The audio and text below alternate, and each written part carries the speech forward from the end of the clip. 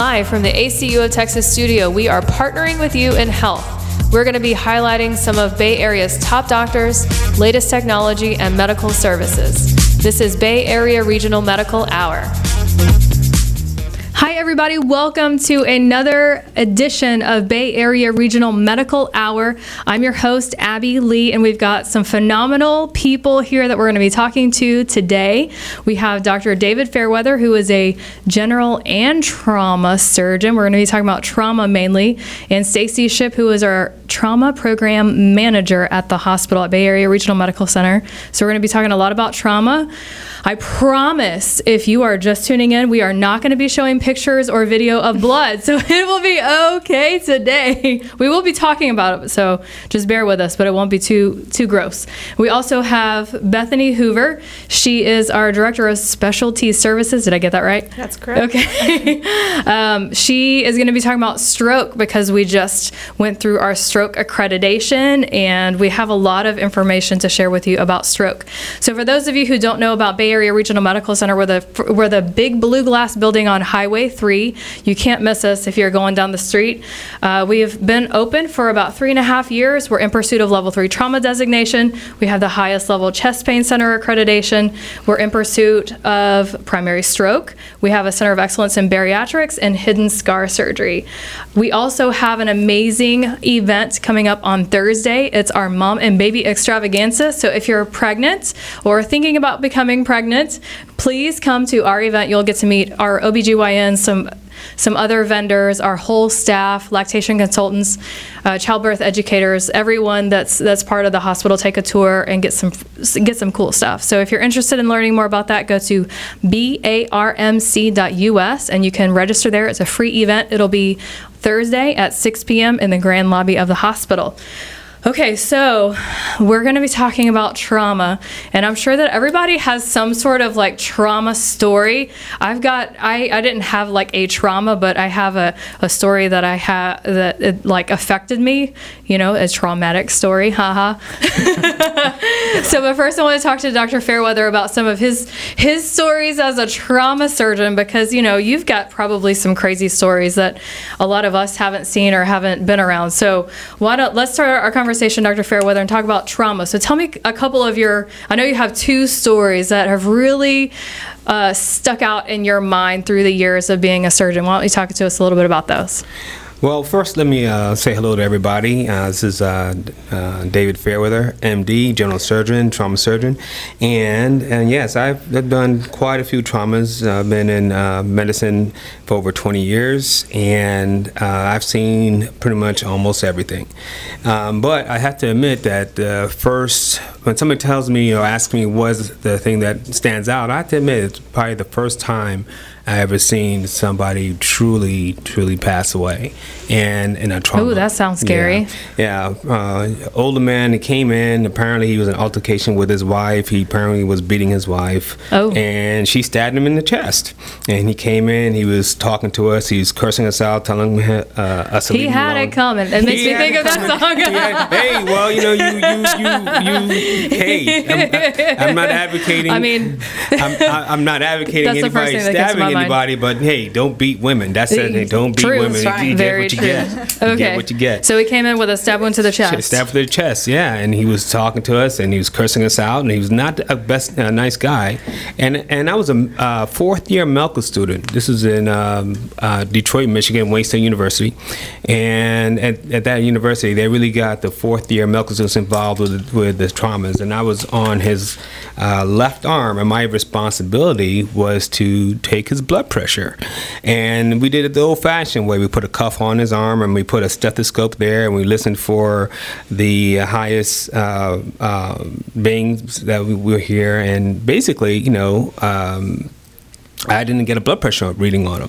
And I tried again, and I didn't get a blood pressure reading on him. And he was still talking to us, and the chief surgical resident, who honestly, he didn't sort of like me. At least I got that impression. He was just yelling at me, telling me to give him the blood pressure readings. And I told him over and over again, I didn't get anything. Eventually, he sort of pushed me out the way, and he basically tried himself, and he tried to assess the patient's blood pressure. And then he tried again, and then he tried again, and then he looked up at me. He goes, I don't have one either. And then all of a sudden, the patient just collapsed. And all of a sudden, we started doing CPR. We did something called cracking his chest, where we basically it's a thoracotomy, where we open up his chest and we open up his heart chamber, and we saw that there was a big blood clot in his heart chamber. It's called a cardiac tamponade. And all these big words. Okay, we're learning something today, man. A big blood clot in his heart. So the big blood clot stopped his heart from pumping. Okay. And basically they tried to sew his heart closed, and the guy didn't make it. And and that's the first time I've seen somebody actually talking to you, responding to you, pass away. And it's stuck in my mind all this time. And because before there'd be somebody coming in and they're already doing active CPR, and that person they're not really responsive. Yeah, that they'll talk to you, but this person actually is talking to me. And you said that he was cussing you out. Yeah, cussing me out. Yeah, the blood pressure's too tight, and cursing me out, and and later on that night, the chief resident, who honestly, and I've seen this, I felt this feeling that he's felt every time when somebody does pass away. You second guess everything. You think about everything. Did you do everything right? Do anything wrong? Could you have did it better? And he came up to me, and this is a guy that I truly didn't think liked me.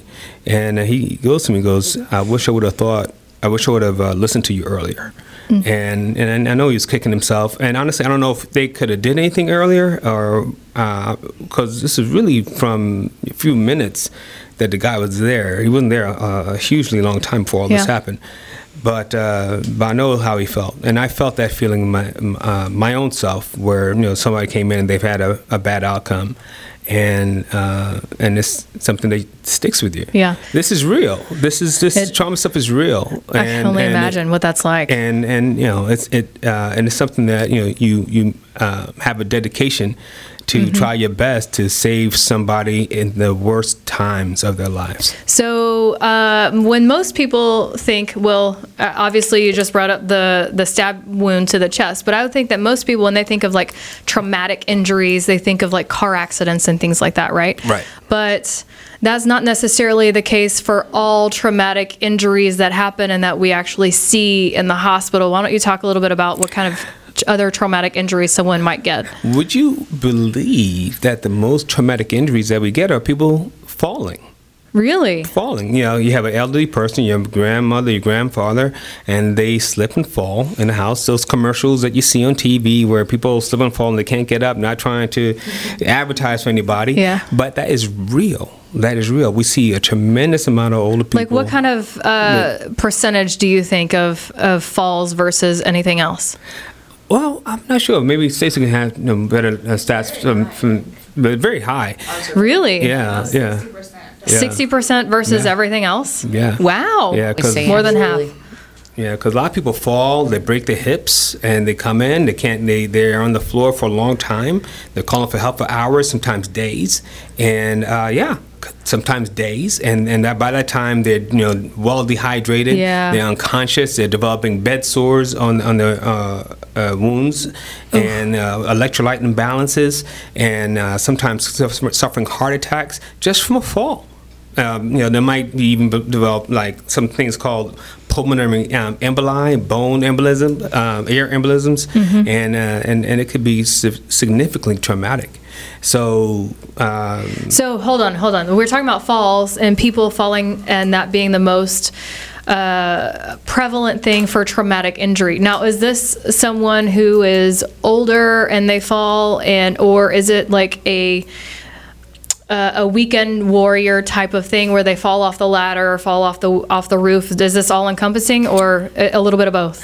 It is all encompassing, but primarily it's elderly people falling. Wow. Yeah. So that's what we see the highest population of, but any of those could be a trauma. There's different classifications for different ages on what makes you a trauma patient after a fall, but our highest incidence is elderly people, but all of those are trauma patients if they fall a certain amount, a certain height.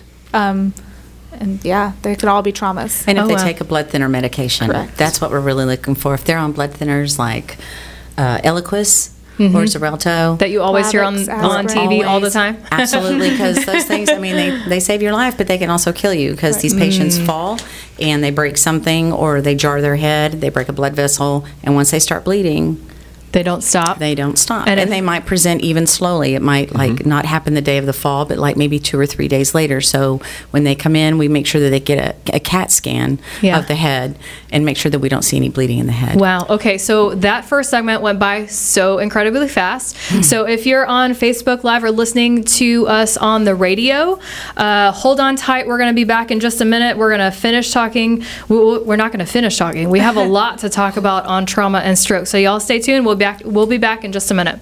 Hi, everybody. Welcome back. My name is Abby Lee. I'm your host of Bay Area Regional Medical Hour. Today, we're talking about trauma and stroke, and we were having such an interesting conversation about trauma.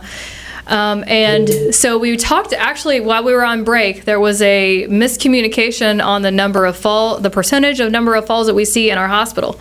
Yes, did I get that right? Yes. So we see more like 90%. Is that what you were saying? Yeah, more like 90% of our traumas that we receive in our hospital are falls, whether it be the elderly falls or the ones that You fall off the ladder. fall off the roof. Yes. Wow. We are fall nation. Okay, so question now. Can trauma injuries be prevented? Absolutely, and I think it has to deal with more or less, education.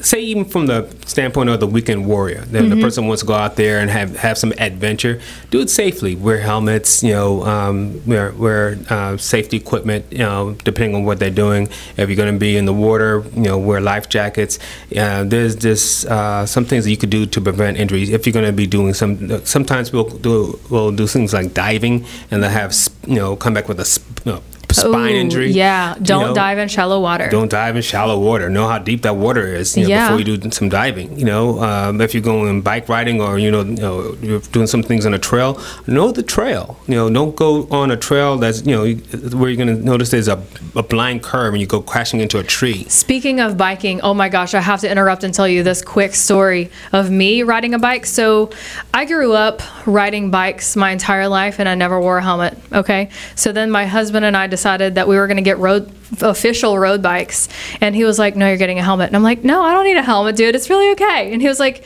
you are getting a helmet. I like that. I like that. Oh, okay, fine. Can I at least pick a pretty color? Yes. Anyway, so I like your husband doing that. That's right. So we were living in the Woodlands at the time, and we went like on a 40-mile ride on a Saturday, and there's this big dump truck behind me, and it freaked me out, scared me, because I'm like, oh my God, is this person going to run over me? And I turned back around and I look back forward, and I'm on like the part of where the cement is and then the grass, and I fall off my bike and I land like on my shoulder, road rash everywhere, and everybody's like, are you okay? I'm like, just get me out of the road because there's this big truck coming. So anyway, we look at my helmet after the fact, and my helmet in the back was completely cracked.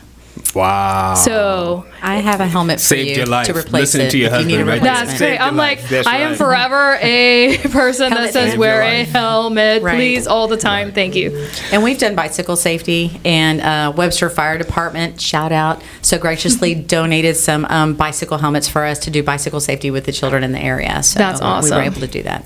And just like prevent the fall. I mean, we do know and see a huge amount of falls, from my elderly population. Some of the weekend warriors, some other people, just kids, playing in the yards and things like that. And there's our programs that we have called Prevent the Fall, which is actually Oh, education towards the community about our elderly falling and how to prevent that. Oh, right. Yeah. Yeah. So does he this say? have something to do with, like, if you have an elderly neighbor, not necessarily family, but you should check on them every now and then, make sure they're Absolutely. okay? Yeah, absolutely.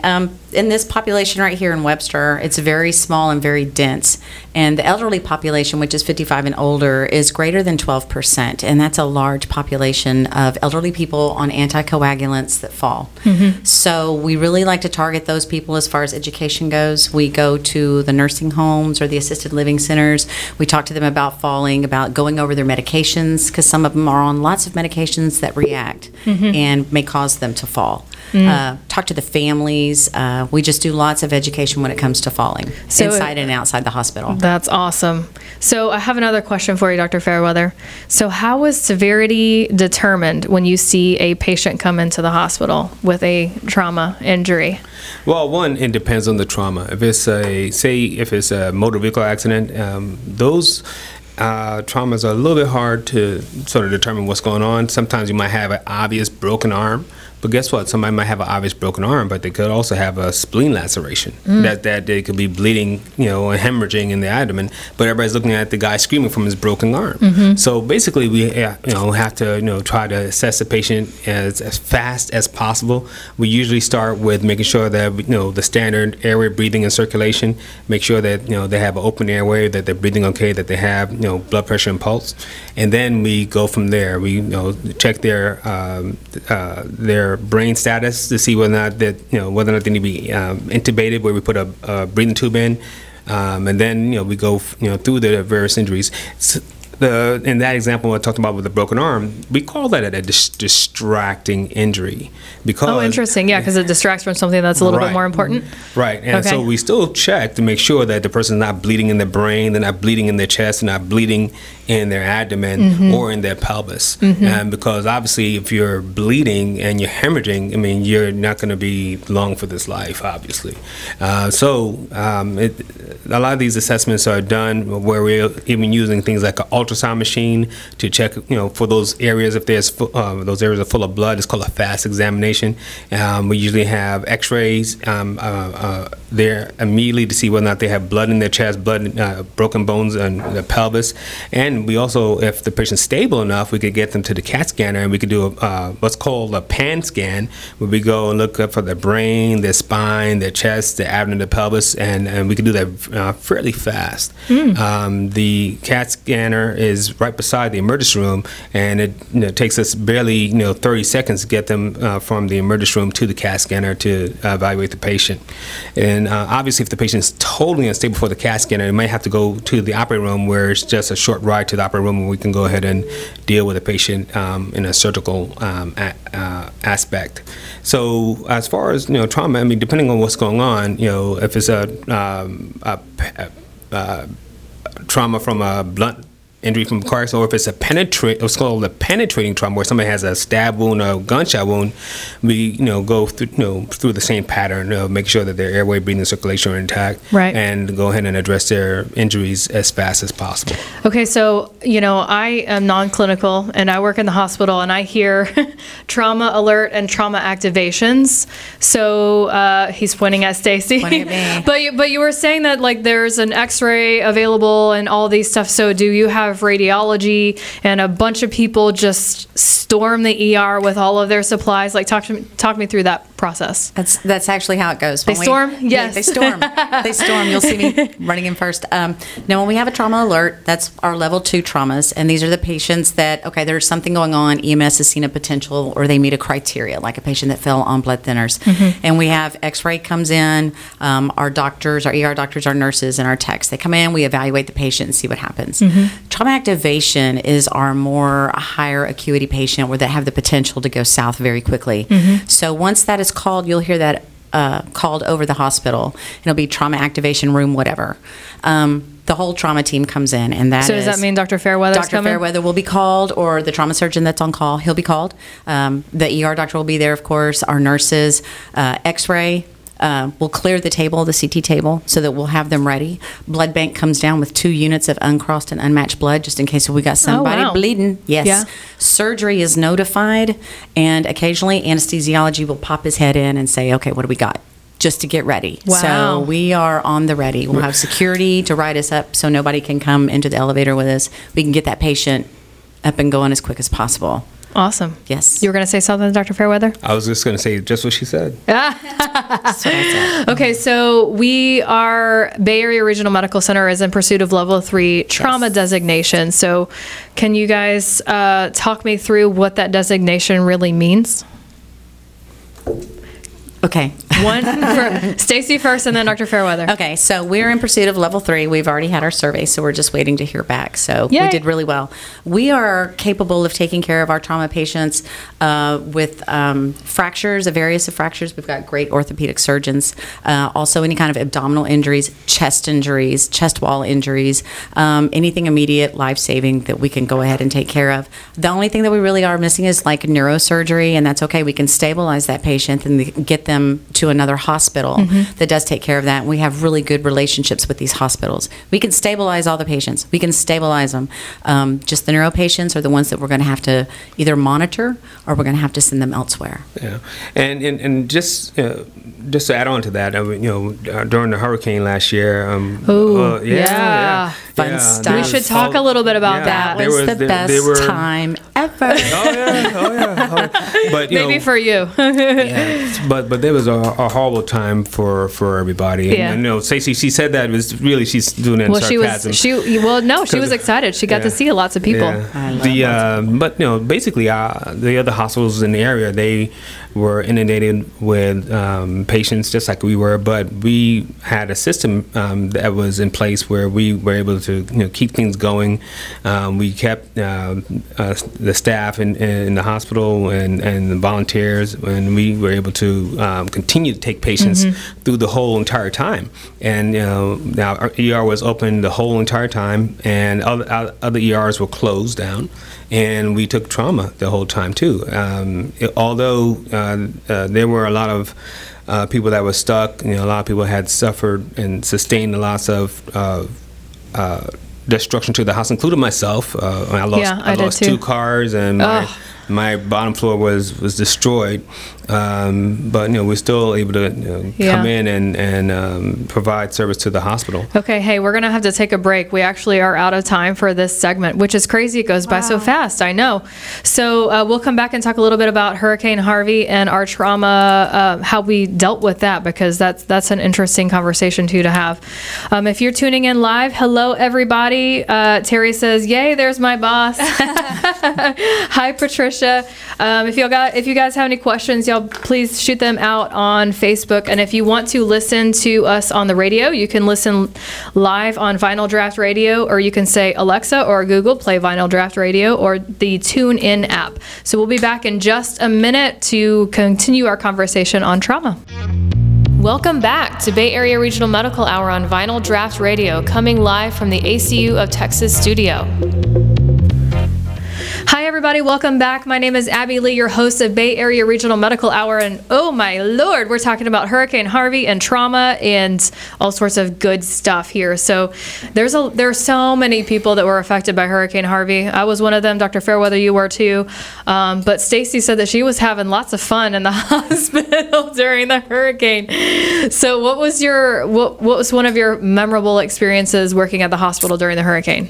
Well, of course, it was flooding everywhere, and I called my husband, shout out to Webster Fire Department, and he came and picked me up in his Suburban and got me through the flood and got me into the hospital. And when I got there, the night shift nurses, God love them, they're like, "Can we go home?" And it's like, "No, I'm sorry, you're locked in, you're here."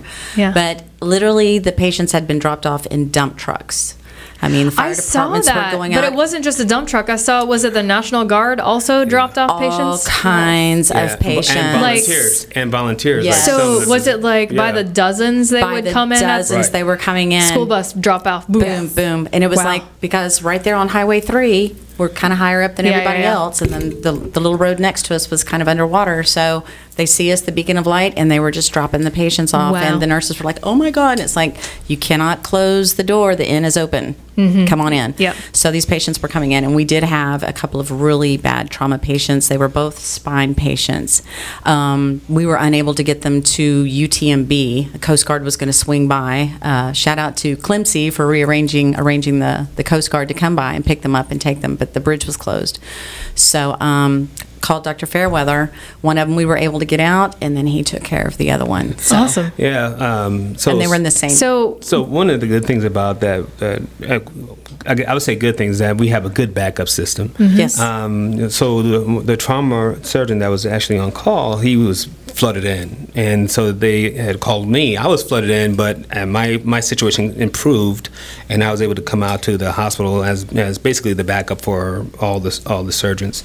And so, unfortunately, when I got there Sunday afternoon, I had stayed there until Thursday, and finally got to go home Thursday. But basically, we basically covered the hospital, and there was this really bad trauma accident. There was a couple of people that were hit in the storm, and they both came in with spine injuries. One we were able to successfully stabilize and get out to a trauma surgeon and spine surgeon, and the second one we kept.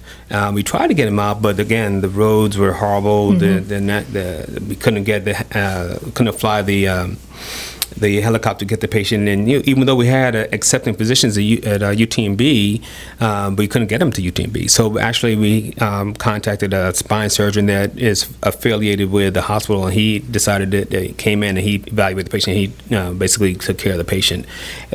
Everybody's doing well. I met Awesome. the man and the wife. They both did very, very well, and they both are walking, although the one came in with an open spine fracture, which means so how does that even happen? Yeah, well, they were hit from behind, and it basically just jarred and broke their spines. What hit them from behind? Yeah, another car. They were parked on the side of the road, Okay. and another car lost control and hit. And they were in a truck, and somebody hit them, and the force of the accident broke their spines. Both of them. My Lord! Both of them. Wow.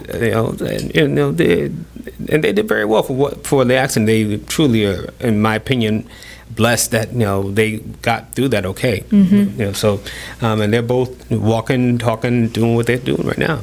But the thing is that I really truly believe that if these trauma services in the emergency room, the EMS, are truly were responsible for these folks to even be alive. Much less just able to walk and talk right now, because spine injuries, as everybody knows, can be significantly deadly. Yes, exactly. Or paralyze you or Right. something like that. Okay, let's talk about the different levels of trauma designation and what level 3 means. Well, when you ask that question, we have to talk about what level 1 means. Okay. Level 1 is basically a hospital that could take on everything. So, and they, every service, ortho, neuro, urology, every service there is, trauma. Stab wound to the chest. Stab wounds, broken pelvises, ruptured bladders, everything. But they also have residents. These are doctors, but they're not attending physicians like myself. And they go through a certain years of training to become an attending physician. And that's usually level 1. Level 2 is basically similar to level 1, but there are no real residents, where they are able to take on the majority of the different services, but they don't have all the advantages of having residents there. And level 3, like we're trying to pursue, again, no residents, but and we have a couple limitations. One, we don't have neurosurgery for trauma, and we don't do pediatric trauma, particularly. Now, we don't. We do. If a person does come in, we are able to stabilize them and able to stabilize them and transfer them to other places. Now, one other difference between level 2 and level 3 is that with level 2, the trauma surgeon has to stay in the hospital 24 hours a day. And but you get called in, or we have different people on call. Right. We have every day, and then we have a backup system in case that one person is busy or tied up or can't make it. We have another surgeon that can take that person's place. Okay. Let's talk about the Stop the Bleed campaign. What is that? Oh, the Stop the Bleed campaign is a nationwide initiative to stop massive bleeding. Bleeding out or exsanguination is like the number one preventable cause of death. If you get a trauma patient who has lost a limb and they're bleeding out, let's teach the public how to stop bleeding. So we have gone out in the community. We've provided tourniquets, which are back in style. Remember, we had tourniquets, then they went out. Well, now they're back. The military has brought them back, and we have followed suit. Texas is really big, especially in this area, on pushing the tourniquet initiative. We have been educating the employees of the city of Webster. We've educated the Webster Police Department on how to put tourniquets on themselves in case if they're like shot while on duty. We have given tourniquets to different areas of the city of Webster to go with their defibrillator. When defibrillators came out, everybody's like, oh, we're not going to use that. Well, now there's a defibrillator everywhere, correct? Because it saves lives. Well, the tourniquet sits right there with the defibrillator because it's going to save a life. Right. So are you seeing that more prevalent with the thought of mass shootings? Is that a coincide thing, or is it something completely different? I can see. Yeah, absolutely. It would go hand in hand with mass shootings. It will save lives with mass shootings. With car accidents, with falls. Oh, yeah. I've applied one tourniquet on a patient when I was in EMS, and all she did, she was just holding a mirror and dropped the mirror and my Lord. sliced her arm. So we just threw a tourniquet on that. So Wow. Tourniquet's supposed to be a last resort, Yeah. but I mean, by the time you get to the patient and they haven't been able to stop bleeding, let's wind them up. Let's get that tourniquet on them. So we have one at my house that my husband bought that has little diamonds on it, and you basically have to stretch it out to where it looks like the first one. And he put it on me one day just to show me how tight it was, and I'm like, oh my Lord, take this thing off. It hurts gets so bad. very tight, very quick. We use the combat application tourniquets, which are the ones that are similar that they use in the military. It's a large piece of Velcro, and it's got a windlass on it, and you put the extremity through the Velcro loop. You make a loop, and then you pull it really, really tight. The one that you twist? Yeah, it's like a little pin. Yeah. And then you take that windlass, and you do that windlass until the bleeding absolutely stops. Ugh. And they are going to scream and holler because it's not painless. It's not. It hurts. It does. And then you go ahead and you secure that windlass down, and there'll be a little tab on it that you write the time on when you put that tourniquet on, and then you don't touch it after that. Well, a little bit of pain, but Would it'll save your your life. life. Yeah, which Yeah. is better. Which Yeah. is better. Yeah. Yeah, so. And everybody said, well, what if I lose my arm? It's like, well, would you what if rather lose die? Your life? Right. Yeah. I've But had you can it keep where- the tourniquets on for up to 2 hours. Yeah. Wow. I had it where a guy was drunk and he fell asleep on the train tracks. I don't know why that happens, but it happens a lot. Really? Where Interesting. people get drunk and they for some reason they go to train tracks, and basically his arm came back mangled, and they put their tourniquet on, and that basically saved his life. Wow. Unfortunately, we had to amputate his arm because it's so mangled, but But he we were lived. able to stop the bleeding Wow. and save his life. Okay, so Dr. Fairweather, before we run out of time again, let's talk about you take care of other things besides trauma. Talk to me a little bit about that and where your office is located. Well, my office is located in Webster. It's called Clear Lake City Healthcare Professionals. It's near the corner of Highway 3 and Clear Lake City Boulevard. And I'm a general surgeon as well as trauma surgeon. I also do some body contouring with some plastic surgery. And I'm a general surgeon by training. I trained at Morehouse and Emory in Atlanta, and I've been in practice in the Houston area for the past 14 years. And at the hospital, I'm probably the more senior surgeon out there. I've done several thousand surgeries in my lifetime, close to probably 20,000. And Wow, that's a lot of surgeries. I don't have a life. If anybody, people, they always make fun of me because they see me morning, noon, day, and night, and middle of the night. But I want to provide a service for the patients. Yeah. So do you have a website and a phone number if someone wants to reach out to you? Yeah, my office number is 832-831-9877, Clegg City Healthcare Professionals. Okay, awesome. Okay, so everybody that's watching on Facebook, hi everybody. If you have questions, we're going to actually talk to Bethany next about stroke. So you guys stay tuned. We'll be back in just a minute. Welcome back to Bay Area Regional Medical Hour on Vinyl Draft Radio. Hi everybody, welcome back. I'm your host, Abby Lee, for Bay Area Regional Medical Hour. We've been talking about trauma, and I've learned some interesting stuff for our trauma segments that we had. But next we're going to be talking about stroke. And I hear that Bethany's been hijacked on Facebook, so this might be interesting. So you can ask as many questions as you want on stroke while you're on Facebook too, okay? So anyway, if you are just tuning in, you can also listen to us on the radio. You don't have to watch us live on Facebook, but we love to see your smiling faces and your comments on Facebook also. You can listen live at vinyldraftradio.com. You can say Alexa or Google, play Vinyl Draft Radio, or you can listen in on the TuneIn app. You can download that. I think that's a free app that you can download. So let's talk about stroke. So the American Heart Association says that every 40 minutes, someone suffers from a stroke. I wonder how many strokes happened since we've been on the air. That quick math, I'm not that fast at math. So 80% of strokes are preventable also. So we'll talk a little bit about how we prevent strokes also. So Bethany, what is a stroke and how does it affect the brain? Sure. There are several types of stroke. A stroke, by definition, is damage to the brain due to interruption of blood supply. So that means you have blood stops going to the brain, and then from that, your oxygen is delivered through your blood. So oxygen stops going to the brain, and then brain cells start to die. Okay, so is the brain the same as the heart when it starts to die? What? She's looking at me funny. When it starts to die, or parts of your brain or your heart die, you can't so say you break a bone, right? Right. Your bone can go back together. Correct. But your heart can't do that, and your brain can't also, correct?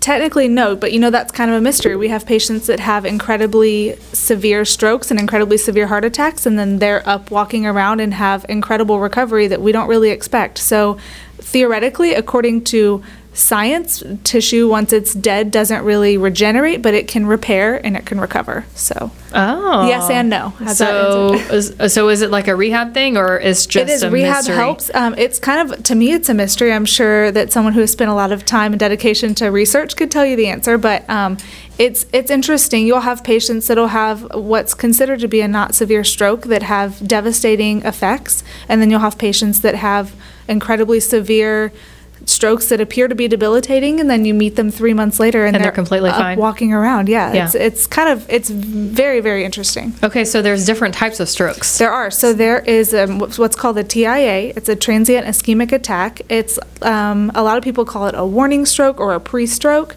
Those should be taken very seriously. They are just that. They're warning strokes. If you have a TIA, it's really not if, it's when you're going to have a more serious stroke that could cause debilitating effects. And then you have what's called a hemorrhagic stroke. They're not very common. Well, they're common. They're the least common of the three types of stroke, but they are the most deadly. They have the highest mortality rate. So people that have hemorrhagic stroke don't fare as well as others that have a TIA or an ischemic stroke. And then the third one, ischemic stroke, means a blockage in the blood vessel. Turn your volume down. Sorry. we got really distracted there. Okay, so TIA, transient ischemic attack, warning stroke. TIA is like a mini stroke, warning stroke, whatever you want to call it. And then hemorrhagic stroke. There's intracerebral hemorrhage and subarachnoid hemorrhage. There's two types of hemorrhagic. They're very high level, but they essentially are both hemorrhagic strokes, and they both can cause the same type of, they manifest their symptoms similar. And then ischemic stroke is the most common as far as between hemorrhagic and ischemic, and it is a blockage. So when you have a heart attack, bless you, a lot of people know when you have a heart attack, you have a blood clot that stops flow of blood in your heart. It's the same thing in your brain. So when you have a stroke, you have a blood clot, an ischemic stroke, a blood clot is cutting off blood supply to your brain. Okay, so what happens to the blood supply in your brain during a hemorrhagic stroke? A hemorrhagic stroke is you're hemorrhaging blood in your brain. So it can either be due to an injury, which isn't really considered, it's more of an injury, not really a hemorrhagic stroke, but it kind of manifests the same. Your blood is coming out. So you're still, if blood is escaping your blood vessels, it's not going through your vessels and supplying oxygen to the rest of your brain. So is this something that can happen if someone falls and hits their head? Yeah, like say the most common one is called epidermal hematoma. It's not to get too technical, but there's 4 bones that interconnect right behind your temple, and underneath that bone on your skull is called the middle meningeal artery. Ooh, it's getting technical now. And basically, when that artery is lacerated, then you'll have arterial blood flow pumping, and it it compresses that brain and that area, and basically, somebody will have almost near immediate symptoms. Super headache. Yeah. Well, headache, and they'll the eyes or pupils, one will dilate, and they'll maybe go unconscious. And then there's another type that where basically it's the veins. It's not arterial pumping with pressure, but the veins will cause a deformity of the brain where it compresses the brain as well, and that also can cause problems. Say somebody's on blood thinners, it could be a significant amount of blood in the brain, compressing that side of the brain, pushing the brain to the other side, and basically causing sometimes a lethal outcome. Wow.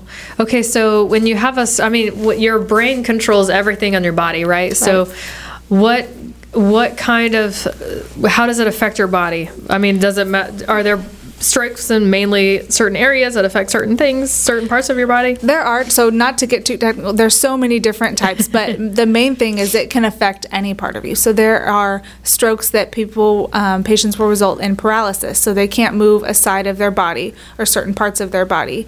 They have what's called nystagmus, so their eyes, they have trouble with their eyes, with seeing certain vision fields are lost. People have trouble with speech after certain types of stroke. It depends on where the stroke is located in your brain. But all these things can happen. You can have one really bad stroke and have a combination of effects, or you can have just singular symptoms. I've seen patients that just have what's called word salad. They're trying to say, can you take the dog outside? And they say, table red, purple, dog, cat.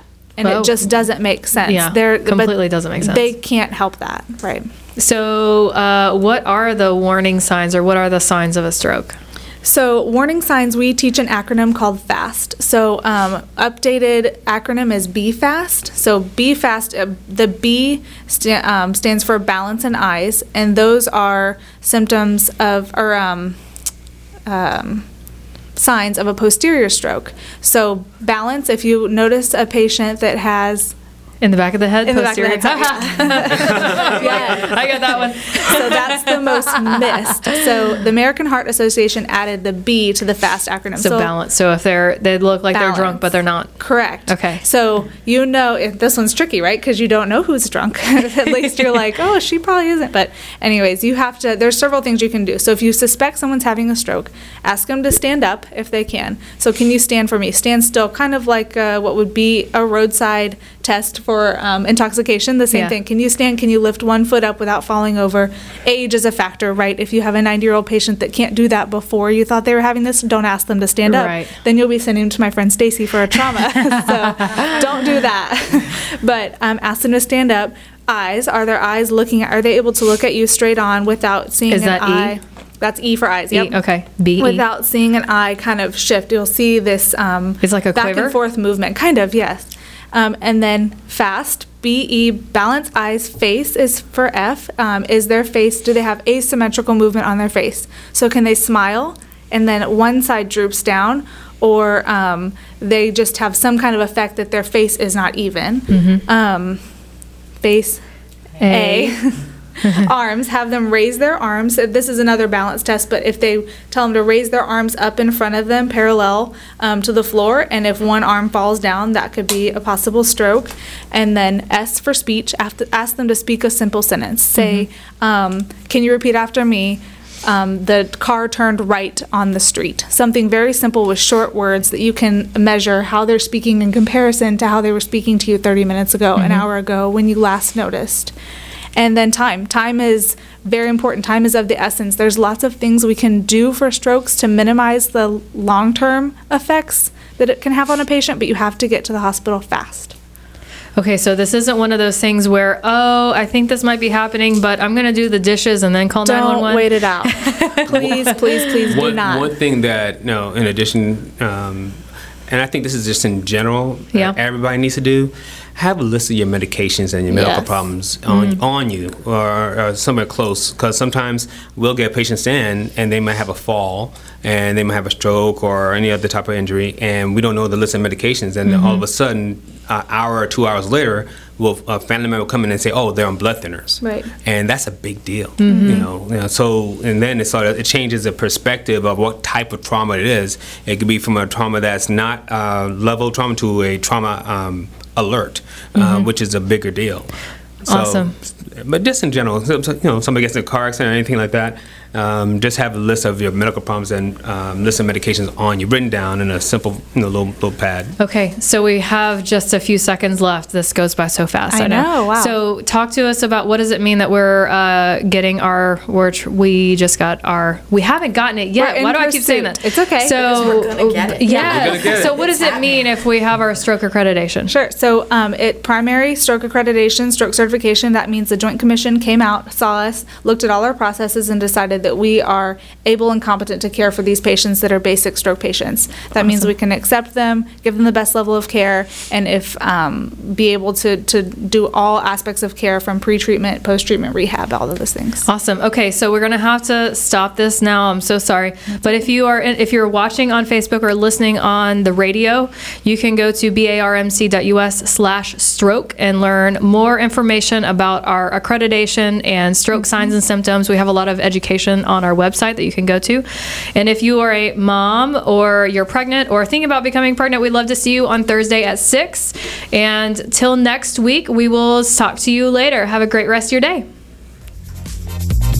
Thanks for listening to Bay Area Regional Medical Hour. If you have questions, send us an email to info@barmc.us or follow us on Facebook at facebook.com/Bay Area Regional Medical Center. To learn more, visit our hospital website at barmc.us. We'll see you next Tuesday at 4 with another Bay Area Regional Medical Hour.